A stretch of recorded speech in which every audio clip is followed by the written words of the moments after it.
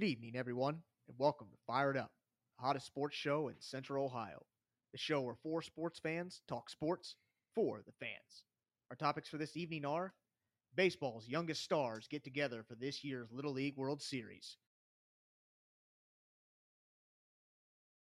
See East. 7 new NFL head coaches take over. Which one will succeed and which one will crash and burn? The push for the playoffs is starting in NASCAR. Our blazing bets of the week. The first college football rankings are out. Early surprises and disappointments. The Clippers make a big move. Is it enough to get them over the hump? With that, I give you our chief of our fire brigade, Rob Cal.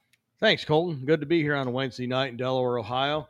We got a special guest in the studio with us tonight, all the way from Connecticut, keeping it a family affair. My nephew, Gavin, from Connecticut's in town, so he's sitting in as our fourth member tonight. And we're going to start out, like Colton said, with something right up Gavin's alley. He's a baseball player and has actually played against one of these teams, or a couple of these teams that are in the Little League World Series this year. So we're going to start off with some stuff on the Little League World Series. Matt, you want to get us started? Yeah, just a little bit about the Little League World Series. It's a tournament for kids aged 10 to 12. It's mostly boys. There have been some girls. I believe the number throughout the history is like 16 total girls have actually participated in the Little League World Series. Yeah.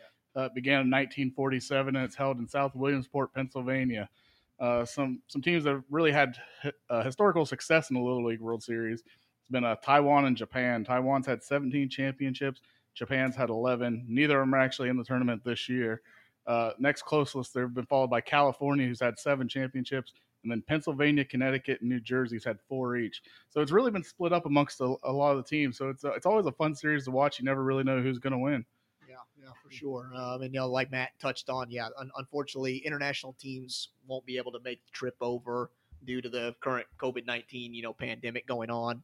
This will be the first time since 1975 that international teams won't be competing. But it's 16 teams, double elimination tournament to determine the best youth baseball team in America, ages 10 to 12 years old. So kind of a range there of kids. But it's always a neat kind of event to watch, and a lot of it's crazy. A lot of the current MLB stars played in these games. And Dad, I know you got some stuff on some comments and some kind of quotes from former players. So. Well, one thing I want to touch on real quick, Matt mentioned there have been girls that's played in this, and the biggest one in recent memory was in 2014 at Monet Davis, and she threw a no-hitter.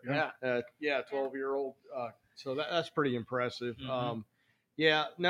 One of the things I came up with that really caught my eye, I was reading an article about Todd Frazier. He's been kind of a journeyman third baseman. He's played with the Reds, played with the Cubs, and he just came home from winning a silver medal in the Olympics.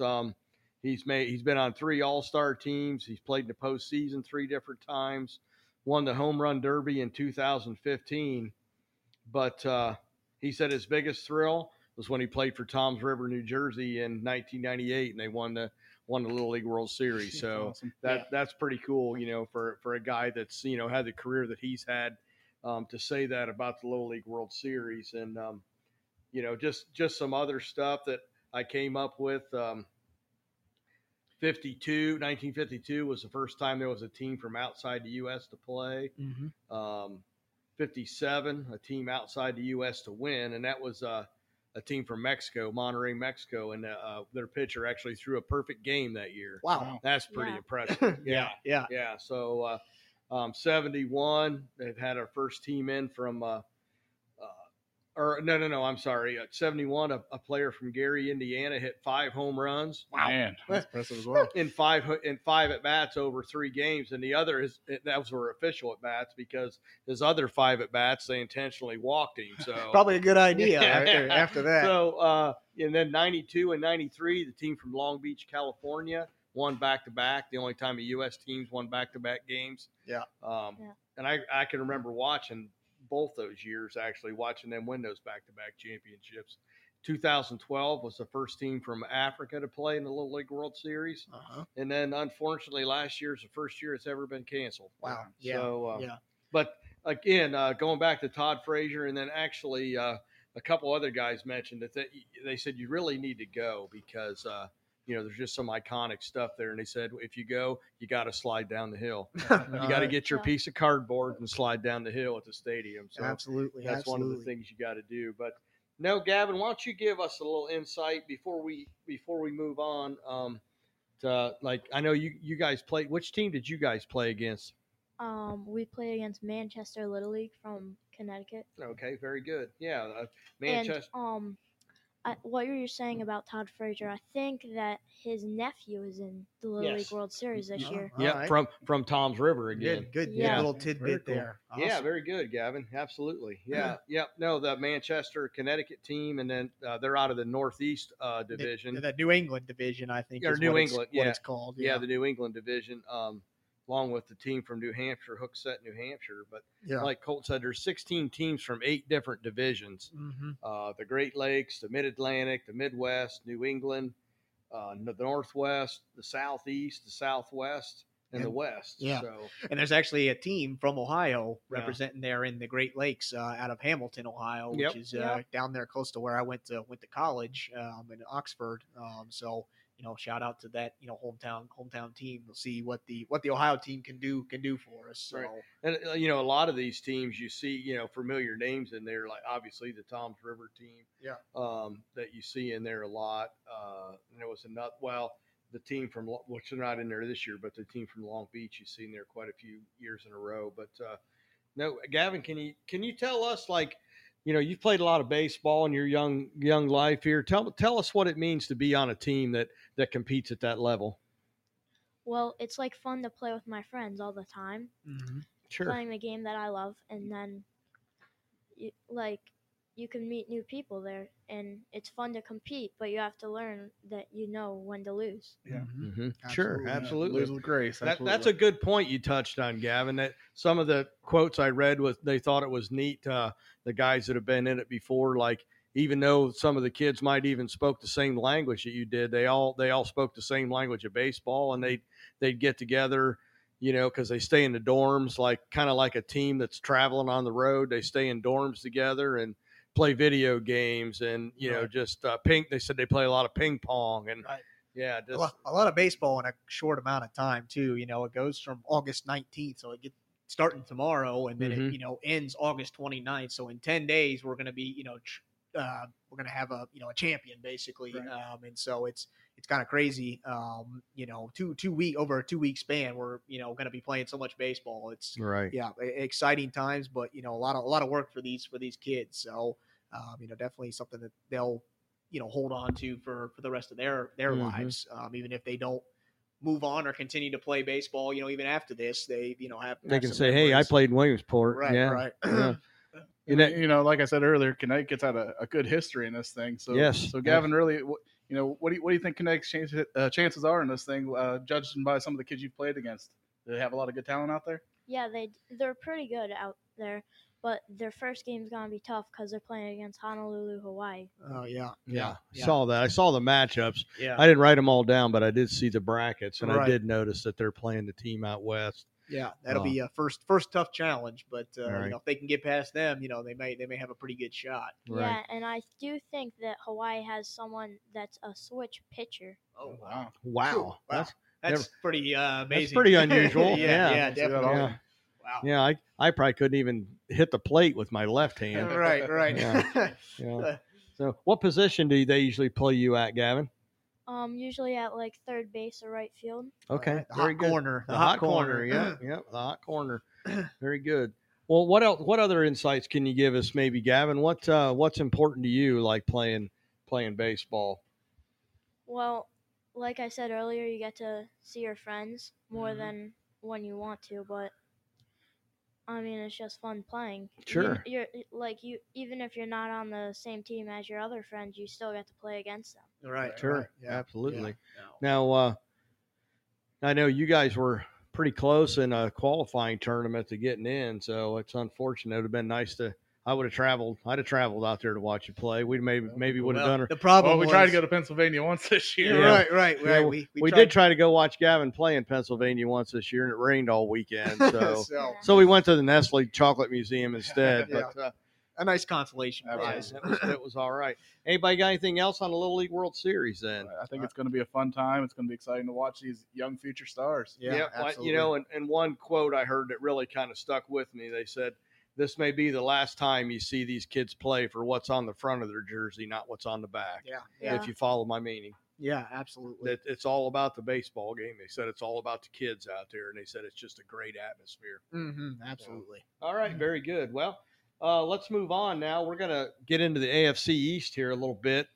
We broke it down like we did last week. Each one of us took a team and kind of run down through here, give a prediction, and see what you think. Colton, we'll start with you.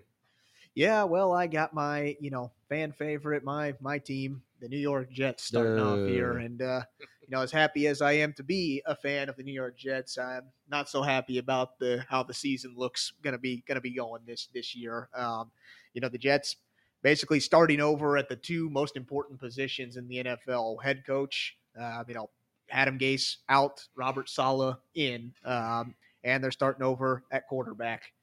Sam Again. Yeah, again, Sam Darnold out. Zach Wilson, their first round pick, second pick overall, going to be taking the reins there. So it's another rebuilding year. Starting fresh once again, and it's kind of crazy because this is Zach Wilson will be the starting QB. He's actually the 35th different starting quarterback since Joe Namath, was his last season in New York back in 1976. So, he's got a lot of, big shoes to fill, or, he's hoping to bring some success that the likes of, Christian Hackenberg, Sam Darnold, Mark Sanchez, Geno Smith, none of them could fill Get the job done. Get it done there in New York. So Zach Wilson steps up to the plate. We'll see what he can do. I am a little bit optimistic. The Jets did go out, get some weapons there on the offensive, on the offensive side of the ball. I still don't know that it's enough to really put them in contention, just because their division is tough there with the Patriots, who look like they're improved. The Bills, a solid team, and even the Dolphins were a fringe playoff team last year. So I just don't think the Jets are going to be able to compete even in their own division, even though I think that they have improved. They added wide receiver Corey Davis from the Titans. They spent a $27 million guaranteed, so they're hoping he can be that number one guy for them, and be a big target weapon for Zach Wilson. I think kind of the wild cards on that offensive side of the ball are going to be tight end Chris Herndon and wide receiver Elijah Moore. Herndon's been on the team, I think this is his 5th year now, and it's been kind of a mixed bag. He really has had a lot of injuries, kind of some off the field issues.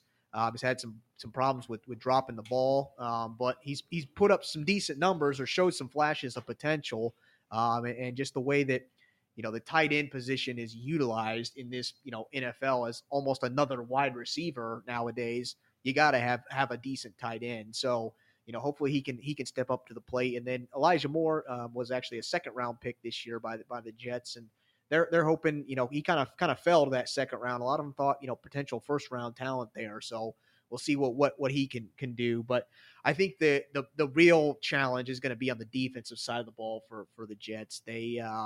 I think their front 7 will be decent. They got defensive lineman Quinnen Williams, who had a decent year last year. They get middle linebacker C.J. Mosley back this year. He opted out of the season last year. He comes back this year to kind of spearhead that defense. But I think the real weakness in the Jets defense is their secondary. Their corners and safeties are not NFL talent. Not in today's pass heavy offenses. I just think. They just don't have it to really compete on a defensive side of the ball. But I think that they will be improved. This is a team that went 2-14 last year. Hard to get much worse. Yeah, hard to get much worse. But at the same time, I think they maybe win a few more games. I think they go somewhere maybe 4-13, 5-12, finish at the bottom of their division, and destined for another top 5 pick for next year. Okay, very good. All right, well, I got the New England Patriots this year, and we talked about it a little bit last week. They just re-signed Cam Newton to another 1-year deal. I'm not convinced he's the quarterback, But I mean, your other option is their first round pick and Mac Jones at quarterback. So I think they're going to give Mac a year to develop maybe a little bit. They went 7-9 last year, which is not good for what New England Patriots fans standards. are. Right. And they were all sad-eyed over Tom Brady leaving the club and then going out and winning another ring. So, but this year, they got some good pass catchers and tight end Jonnu Smith and Henry Hunter, and they got some good hands on the wide receivers with Nelson Aguilar and Kendrick Bourne. But they want to go back to throwing over the middle more, those short passes that are all timing and precision, and I'm just not sure Cam Newton's the guy for that. His accuracy over his career's not been the greatest. He's got obviously he's a strong kid, athletic kid, but big body, right, hard to bring down. Right, but I'm just not sure the accuracy is there for those passes. You got to throw in a tight window. They got a solid offensive line with depth, anchored by the right tackle, 6'8", 380-pound Trent Brown. They got a monster out there. Yeah, so absolutely. The defense, they're getting old. Dante Hightower's coming back. Kyle Van Noy at the linebackers. They're two veterans at the linebacker, but hopefully with those guys, and then having Winovich, who's kind of a defensive end / linebacker, Josh Uche and Anthony Jennings at linebacker, that they can be mentored a little bit by Hightower and Van Noy. We'll see how that works out. And then Stephen Gilmore, at the corner, he can cover just about anybody in the league one-on-one. He's just one of those shutdown elite corners. And he can cover any style of receiver, whether it's your little speedy guy or your big big physical guy. He does a good job of being able to cover one-on-one. So on the other side of the ball,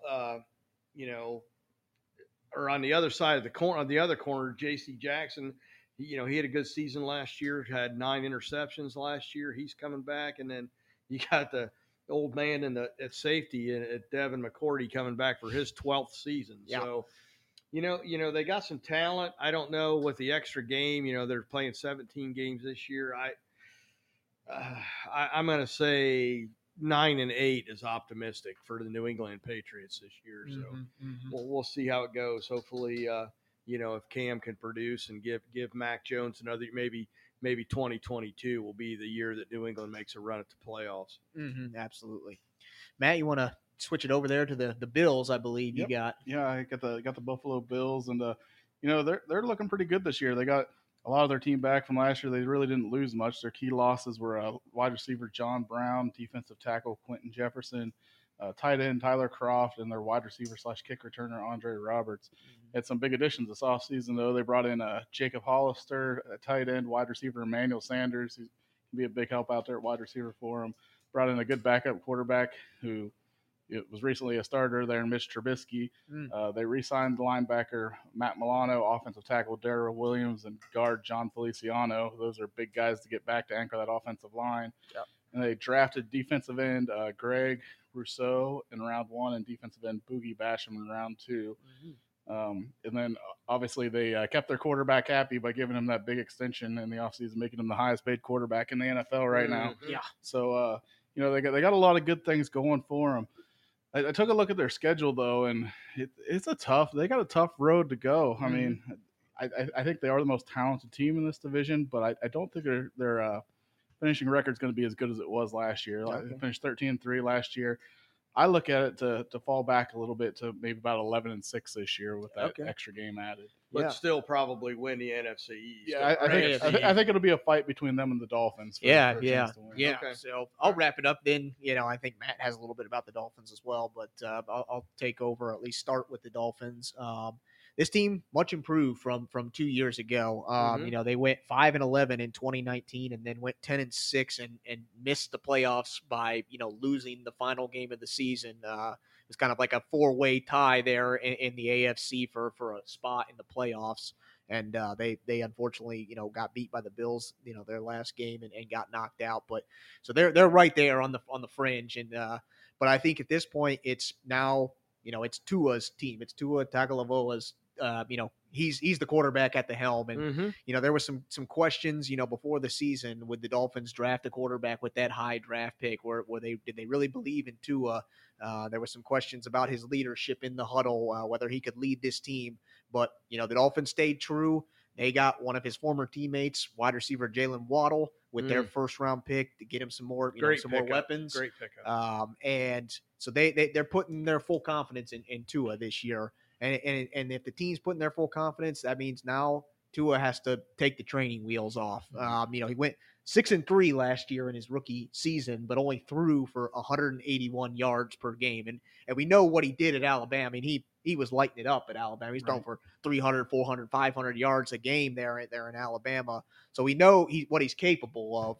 It's whether or not is he fully healthy from that hip injury that he had, that final season in Alabama. Is he ready to go? Can he put that behind him, and can he really show the Dolphins what he's capable of doing?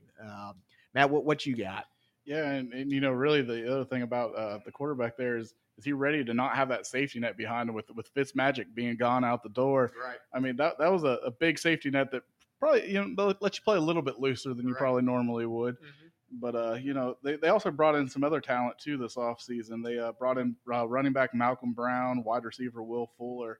So I mean, they really brought in some guys to improve this offense. And like I said, I think they can fight for this division championship. I think it's going to be a fight down to the end between Buffalo and Miami. Yeah, and on the defensive side of the ball, actually last year the Dolphins led the league in takeaways. They had 29 turnovers, takeaways from the other team last year. So they actually led the league in turnovers. And they bring back their two lockdown corners in Xavier Howard and Byron Jones. So they got two guys that can really lock down your guys. So that really opens up their defense to be able to do some stuff. I think where they have to improve is on the defensive line and getting more of a pass rush to kind of help out the back end there. But like Matt said, I think this team could be kind of a dark horse candidate to really, everybody's going to go with the popular pick of picking the Bills to win this division based on what they did last year, and now they got that extension with Josh Allen. But I think the Dolphins really have a chance here to win this division and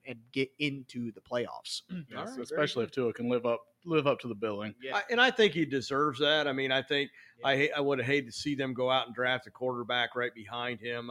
After only like a half a season of work. Right. I mean, like Colt said, he did go 6-3. The numbers weren't like, Hall of Fame numbers or anything, but wins are wins. Right. So, I'm glad they're at least giving him a shot this year and didn't go out and, draft his replacement, so to speak, right off the bat. Yeah, so absolutely. It'd be interesting to see how that. I'm hoping for good things for that kid. Mm-hmm. All right, well, let's move on. Like we said in the opening segment, there's 7 brand new coaches, head coaches in the NFL this year, and so we got Brandon Staley going to San Diego, Urban Meyer with the Jags, Nick Sirianni with Philly, yes, Dan Campbell with the Lions, Arthur Smith in Atlanta, Robert Saleh with the Jets, and David Culley with the Texans. Mm-hmm. So kind of what we did as a panel here, we each, and we may have the same guys, we're not sure, but we kind of thought which one we thought was going to be the most successful and the coach that we thought would struggle. So Matt, you want to start us out with who you think will succeed or have the most success this year? Yeah, so I know right off the bat, everybody knows I'm a big Buckeye fan, so everybody's thinking I'm going to say Urban Meyer, but you know what? I couldn't go with it. I think to me the most successful guy in this whole group is going to be Brandon Staley with the Chargers. He inherits the best lineup of all these guys. He's got a lot of talent on that team. They're close to being a playoff team in the last few years. I mean, they're right there. They're on the cusp. They got good players. I think just with the talent he inherits, he's got the easiest job to be pretty successful. Yeah, no, I think I have to agree. I think Brandon Staley is going to be the guy that has the most success, just because, like Matt said, he inherits a better team than most of these other guys. He's got a franchise QB there with Justin Herbert coming off a Rookie of the Year, winner there on the offensive side of the ball. And he's a defensive-minded guy, and he's coming in, former defensive coordinator of the LA Rams, and we know how elite that unit. Number 1 defense in the league last year. Yeah, we know how elite that unit was. So he comes in, he's got 2 stars there on the defensive side of the ball in Joey Bosa and Derwin James. So it'll be very interesting to see how he plays the defense there. I think also it helps their division is not very good either. Outside I think it could be them and the Chiefs kind of competing for that top spot in that division. So I think he walks into a good situation. All right. Well, I'll make it 3 for 3. Great minds think alike, I guess. It is his first head coaching job, but only 38 years old. 38 years old and from Perry, Ohio. So we got an Ohio boy in there. But yeah, I like what Colton said. He's coming from the Rams, had the number 1 defense in the league last year, and he's got some great defensive players on that team. So I look for great things out of him, especially in his first year. And but it's got to be something that he's inheriting a good team, but then they got to make good choices, to continue to improve, whether through free agency or draft picks, that to actually really see how he's going to be overall. I mean, anybody can take a good team and win games. It's how you build a team over the years. So right. So, but I will say though, I put a dark horse down for this too. I put Dan Campbell for the Lions. I know most people are going to say, well, you traded away your franchise quarterback, but they got a pretty darn good quarterback in return. A younger quarterback. And younger, he's got proven success. I think they can do a lot there. I think they got some talent on that team and some up-and-comers. He's definitely not short of enthusiasm there in Detroit. Right. Well, and I think one good situation for Dan Campbell is the ownership already knows that this is a rebuilding season. Right. So they're not expecting the pressure is kind of off. Right. So I think, he'll at least get 2 to 3 years to see what he can do. I'm not sure that there's some other teams that are going to give their coaches that much time, but I think with the ownership knowing that, he's not inheriting a team that had a bunch of talent on it to begin with, they're going to maybe give him some time to build a club there in Detroit. Yeah, absolutely. Well, guys, for as much success as there might be with Brandon Staley, who's the coach we think is going to crash and burn or have the least amount of success there, amongst those 7 different coaches? Well, mine is Arthur Smith. All right. In Atlanta. Right. Tell us why. Well, he's kind of inheriting a bad situation. All right. It was one of those things like, what are they thinking? They kept Matt Ryan, who's an aging quarterback, but he's on the backside now. Yeah. And got rid of Julio Jones. Mm-hmm. Yeah. I didn't understand to Arthur Smith's former team, the Tennessee Titans. Right. So. It made no sense to me, but and also I think what's going to be the downfall, or what I think is more of a bad situation for him, is this ownership and the fans in Atlanta expecting to win, have winning seasons right off the bat. Mm-hmm. I think there's really high expectations that I'm not sure he has the talent to fulfill that, especially as a first-year coach. Yeah.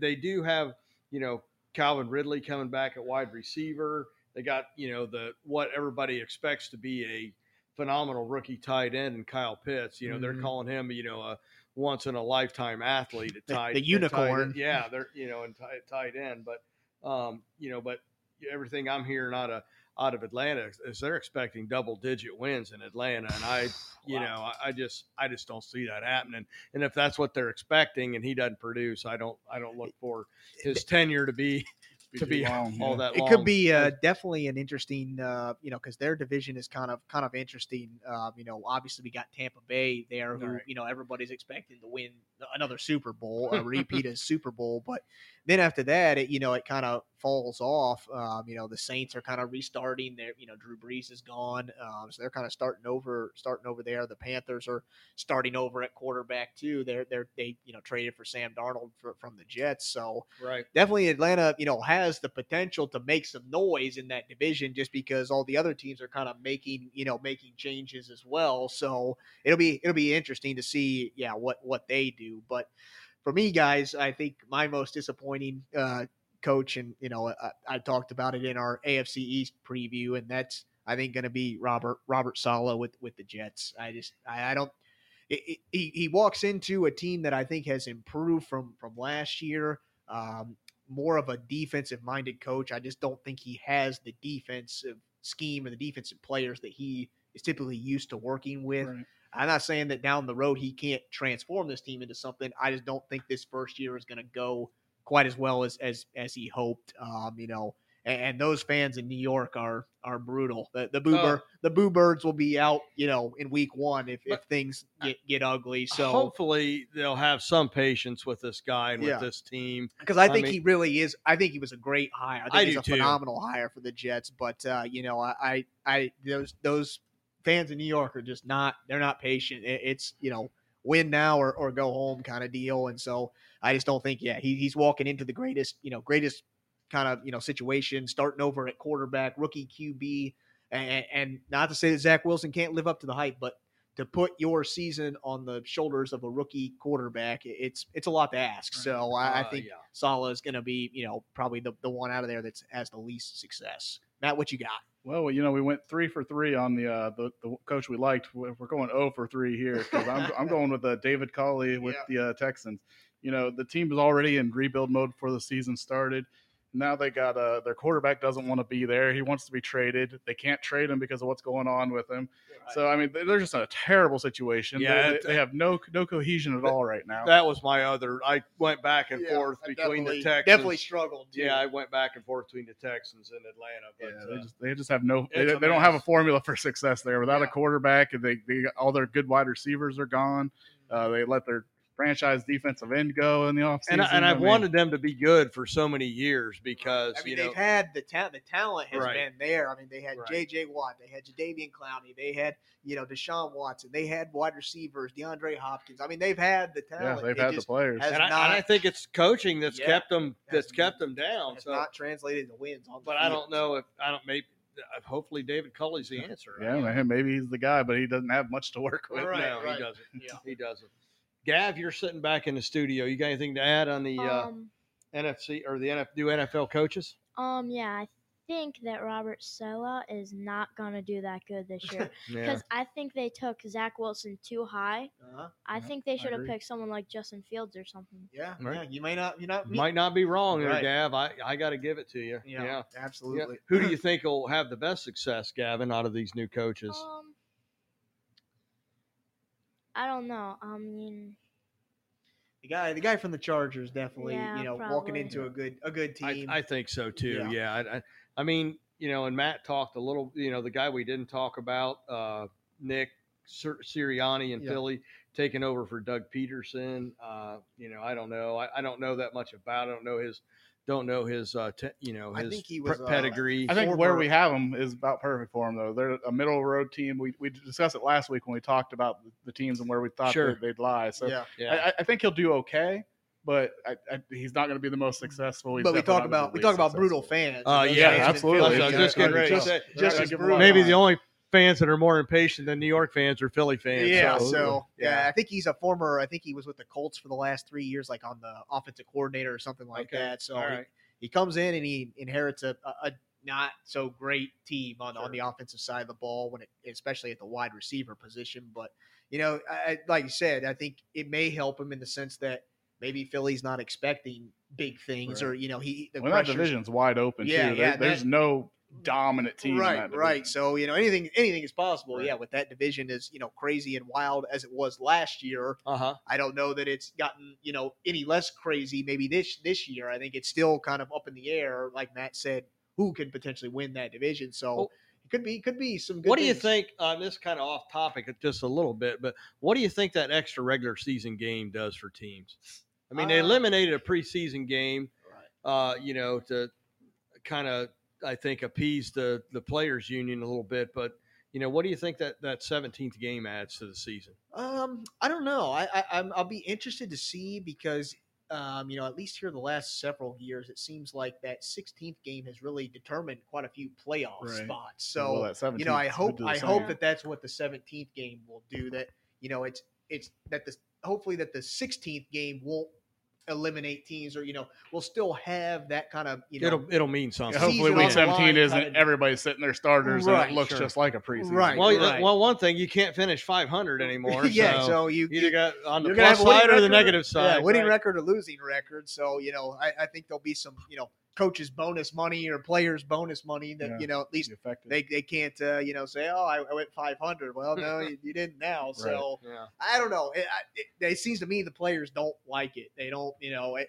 Obviously it's a big money grab for the NFL. Sure. Adding another game, it's another opportunity to be in front of TVs and get TV ratings and TV money, endorsements, and so the play. But at the same time, it's just one more game that the players have of potentially, ending their season early, getting injured, whatever. So I don't know. It's going to be, interesting to see how it plays out the rest of the season. But I hope it keeps that kind of playoff contention still there, like we've seen the 16th game has for the past couple of seasons in the NFL.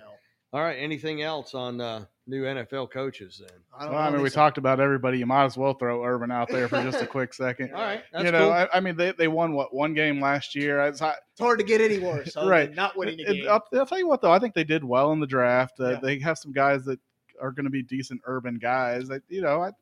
I think if they win 4 or 5 games, this should be considered a success for him this year. I don't disagree with that. And I heard, one of the reasons that they maybe brought Urban in and not so much not like a long-term thing, but he's going to draw a lot of money. Yeah. So, they need a new practice facility, they said. So they're looking to generate revenue. And I think, they look to Urban Meyer to be able to do that. Well, and the players already have been saying good things about him. They actually say he's really changing the culture there. And maybe he can bring that winning culture out there. Right. At least get something started. Yeah. I mean, give me more than one game. Right? Yeah. I mean, it's, not going to be hard, or maybe it will be hard to win more than one game, but, they're putting their shoulders or putting their season on the back of, a rookie quarterback, the prodigy, they call him. He's been like that for, since he walked into the doors at Clemson. So he's got a lot of pressure on him there. And Jacksonville, they got a decent team, but it's definitely going to be a lot different than what he was used to at Clemson. So it's going to be a lot of learning curves this year. So for Urban and for, for Trevor Lawrence. So, okay. Well, let's move on to NASCAR as our next topic on the slate here. They're 2 races away from the playoffs. Going to Michigan International this weekend with Kyle Larson in front. He's already in the playoffs. He's got 5 wins. Some other guys sitting there. You got win to get in or be in the top 16 in points. So the way I understand it, Matt was trying to help me understand this before. And actually I did misspeak because I said there was 14 drivers who've already punched their ticket. It's actually only 13. I just was reading Allmendinger hasn't raced in every race this year, so his win doesn't necessarily qualify him for the playoff. You have to race in every race and have a win. And have a win to get you in. So All Allmendinger's actually not in. Okay. So like you were saying, Hamlin actually has punched his ticket because there's nobody that can catch him. So there's 14 guys who have punched their ticket so far into the playoff. There are 2 spots left. Okay. All right. Very good. So, then, they'll race this weekend in Michigan and then one more race and then the playoffs start. So there's, 16 drivers in the playoffs. I'm going out on a limb right now, making my prediction to win it all. Chase Elliott. You think so? Yeah. I was about to ask, is it really Kyle Larson against the field here? I mean, he's been dominating all year, but I just like the way, to me, Chase Elliott's a kind of a throwback to the old NASCAR drivers a little bit. I'd like to see, and I always liked his dad when Bill Elliott raced. So I'm going to go. It's not my blazing bet. I'm not getting that. Don't throw some money on it. Yeah, don't waste your money just yet. So. But I'm my favorite going in is Chase Elliott for the championship in the playoffs. Yeah, I'd give it to pretty much anybody on that Hendricks Motorsports team. Really, they've been dominating all year long, and I think they'll continue to dominate come playoff. Yeah, it's crazy. Kyle Larson has led almost 1,500 laps, and he's sitting there, first in the points and first in the projected, playoff rankings right now. So and for good reason. And has the most wins. Right.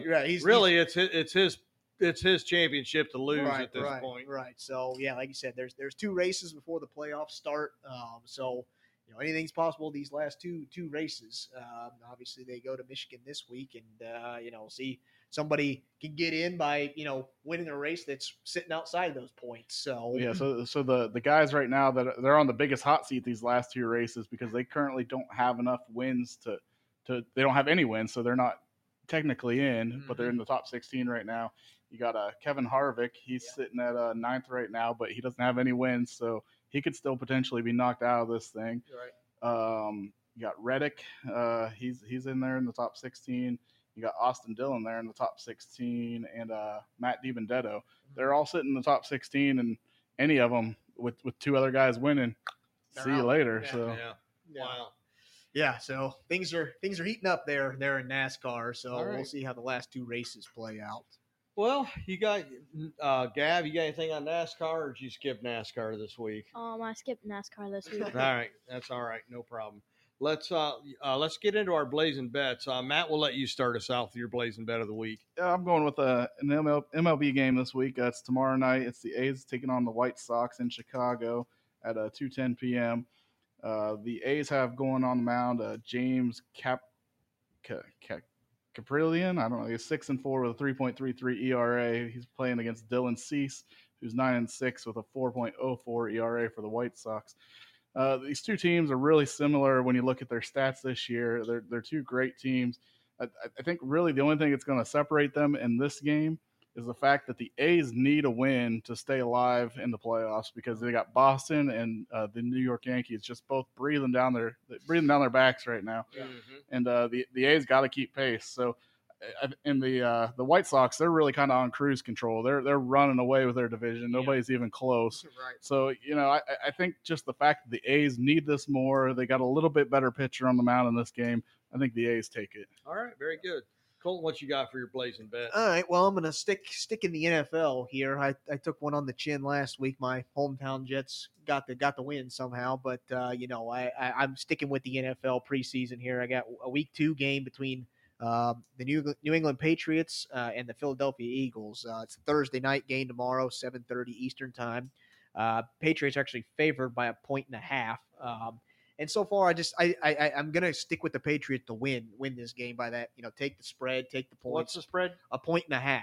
So okay. I think I think the Patriots have 3 capable quarterbacks that played last week in their first preseason game and all played pretty decent there with Mac Jones, Cam Newton, and Brian Hoyer. All have been obviously starting QBs or potentially starting QBs.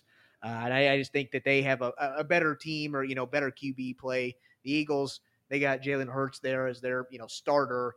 Joe Flacco actually played pretty good in their first preseason game, but the saying goes, lightning doesn't strike in the same place twice, and so I just don't think Flacco is going to be able to keep it going. I like the Patriots take the points, 1.5. All right, Gab, did you have a blazing bet this week? Yeah, I think that the Patriots are going to win against the Eagles. All right. Okay. Got some. Somebody can agree with me. Hopefully that means good things for me. I got at least one backer. So, all right. Well, I took a football game as well. It's a game tomorrow night, and it's the Bengals versus the Washington football team. Washington was the team that I covered last week when we were going over our NFL. I think that great defense that they have. They're favored by 4.5 points over the Bengals. And that game is Friday night, 8:00. And I got Washington to cover the spread over the hapless Bengals. All right. I was like, you won't see me picking any of these preseason games. There's just too much that can happen. There's just not a lot to pick from right now. I've given up on but I'll tell you, week 1, I'll be right back there in the NFL. I got my baseball game right last week, but I don't know. There's just when I looked at the games, there was just like a lot of lopsided games, and I felt like if I picked one, I was kind of, we're cheating talking the about system. Teams that had 70 wins going against teams with only 35 wins. Right. I don't know. I tried that and it bit me in the butt. So maybe it's not such a given. I didn't want to everybody think I was cherry picking, so I went with a preseason game. So, well, we got a few minutes left here. Let's talk about NCAA football. The way too early rankings came out here earlier this week, and of course you got Alabama. Any surprise there? No surprises. Alabama sitting at number 1. But tell me some of your other surprises or disappointments. Gavin, you want to get us started out? Yeah. I think Oklahoma was way too up in the rankings. All right, yeah, sitting at number 2 there. Number 2, yeah. Definitely. I don't disagree with that, Gavin. I think that's probably. I mean, to me, they're not. Didn't have a fantastic season last year. The biggest thing is, though, they picked it up at the end of the year, and they didn't really lose anything. Right. They got a lot returning. A young team coming back. And they're riding the tide of momentum. I can kind of see being up there. 2, I think, is a little high. I think they probably should have slotted like 5 or 6 somewhere. Yeah, like that. Okay. definitely. All right. And what else you got, Gav? Anything? Is that Not really. okay? Yeah. That's cool. No, I think mine, big surprise there is Cincinnati sitting there at number 8. I was going to say that as well. It's kind of it's the first team from outside the Power 5 conferences to be ranked in the preseason top 10 since Louisville was ranked 9th back in 2012. So, okay. The question is, does this actually give them a legit shot? That was going to be my next point. I think by them, because like you said, when most of these teams that are trying to compete for that playoff spot, they start so far back in the rankings that they don't play enough tough teams to get to move the needle. And I think with Cincinnati starting there in 8th, and with so many teams in the SEC ahead of them that are going to kill each other during the regular season. Well, yeah, you got Texas A&M, Georgia. I think Alabama, those can both go down. You got Iowa State, I think, can go down. That moves them already up to 5. Right, they're right there if they can. But they got to win. I mean, they still got to go undefeated. Right, I think they still have to go undefeated. There's no room for error in their conference because their conference is complete trash. So they have to. Yeah, basically go undefeated. They got to win and win with style, I think. Right. And I think that they're capable of doing that. I mean, this is a team I think that brings back quite a few starters from last year. And, Luke Fickell's doing big things down there in Cincinnati. But it'll be interesting. Yeah, with now the pressure is on because they, have this preseason hype that they may or may not have had last year. So we'll see how they handle that kind of hype going into this season. But I think the big disappointment for me, I'm looking at this top 25 here, no Michigan on the top 25. I was actually going to say that as well. I mean, I'm not saying that they should be, up there in the top 10 but I've heard people actually talking about them being a dark horse to win the Big Ten this year. I'm not saying that they are, a top 10 team because you don't know. They got a lot of question marks in a lot of the key positions. They do. They're coming off a horrible season last year.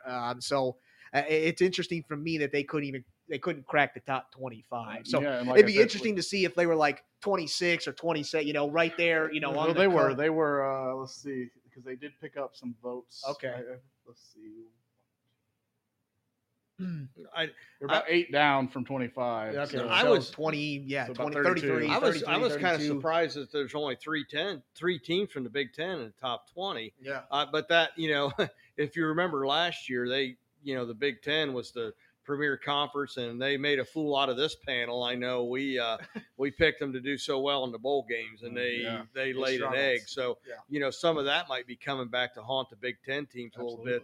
Their poor showing in the the bowl games last year. So you got OSU at 4th, which if Oklahoma's not up there, I think one of the teams that you move up higher is OSU. They're going to be solid, I think. But then you got Iowa at 18 and Penn State at 19. So I guess I was a little surprised, but when you go back and think about how poorly we looked as a conference in the bowl games last year, I guess maybe they're being a little more cautious this year, we'll say. And good to see Indiana up there too. They haven't been. Well, I didn't get past 20. They were 17th right now. Okay, all right. Yep. 17, 18, and 19 were all Big Ten teams. I missed Indiana. And then Wisconsin there at 12th. So a couple Big Ten teams just on the cusp there of the top 10.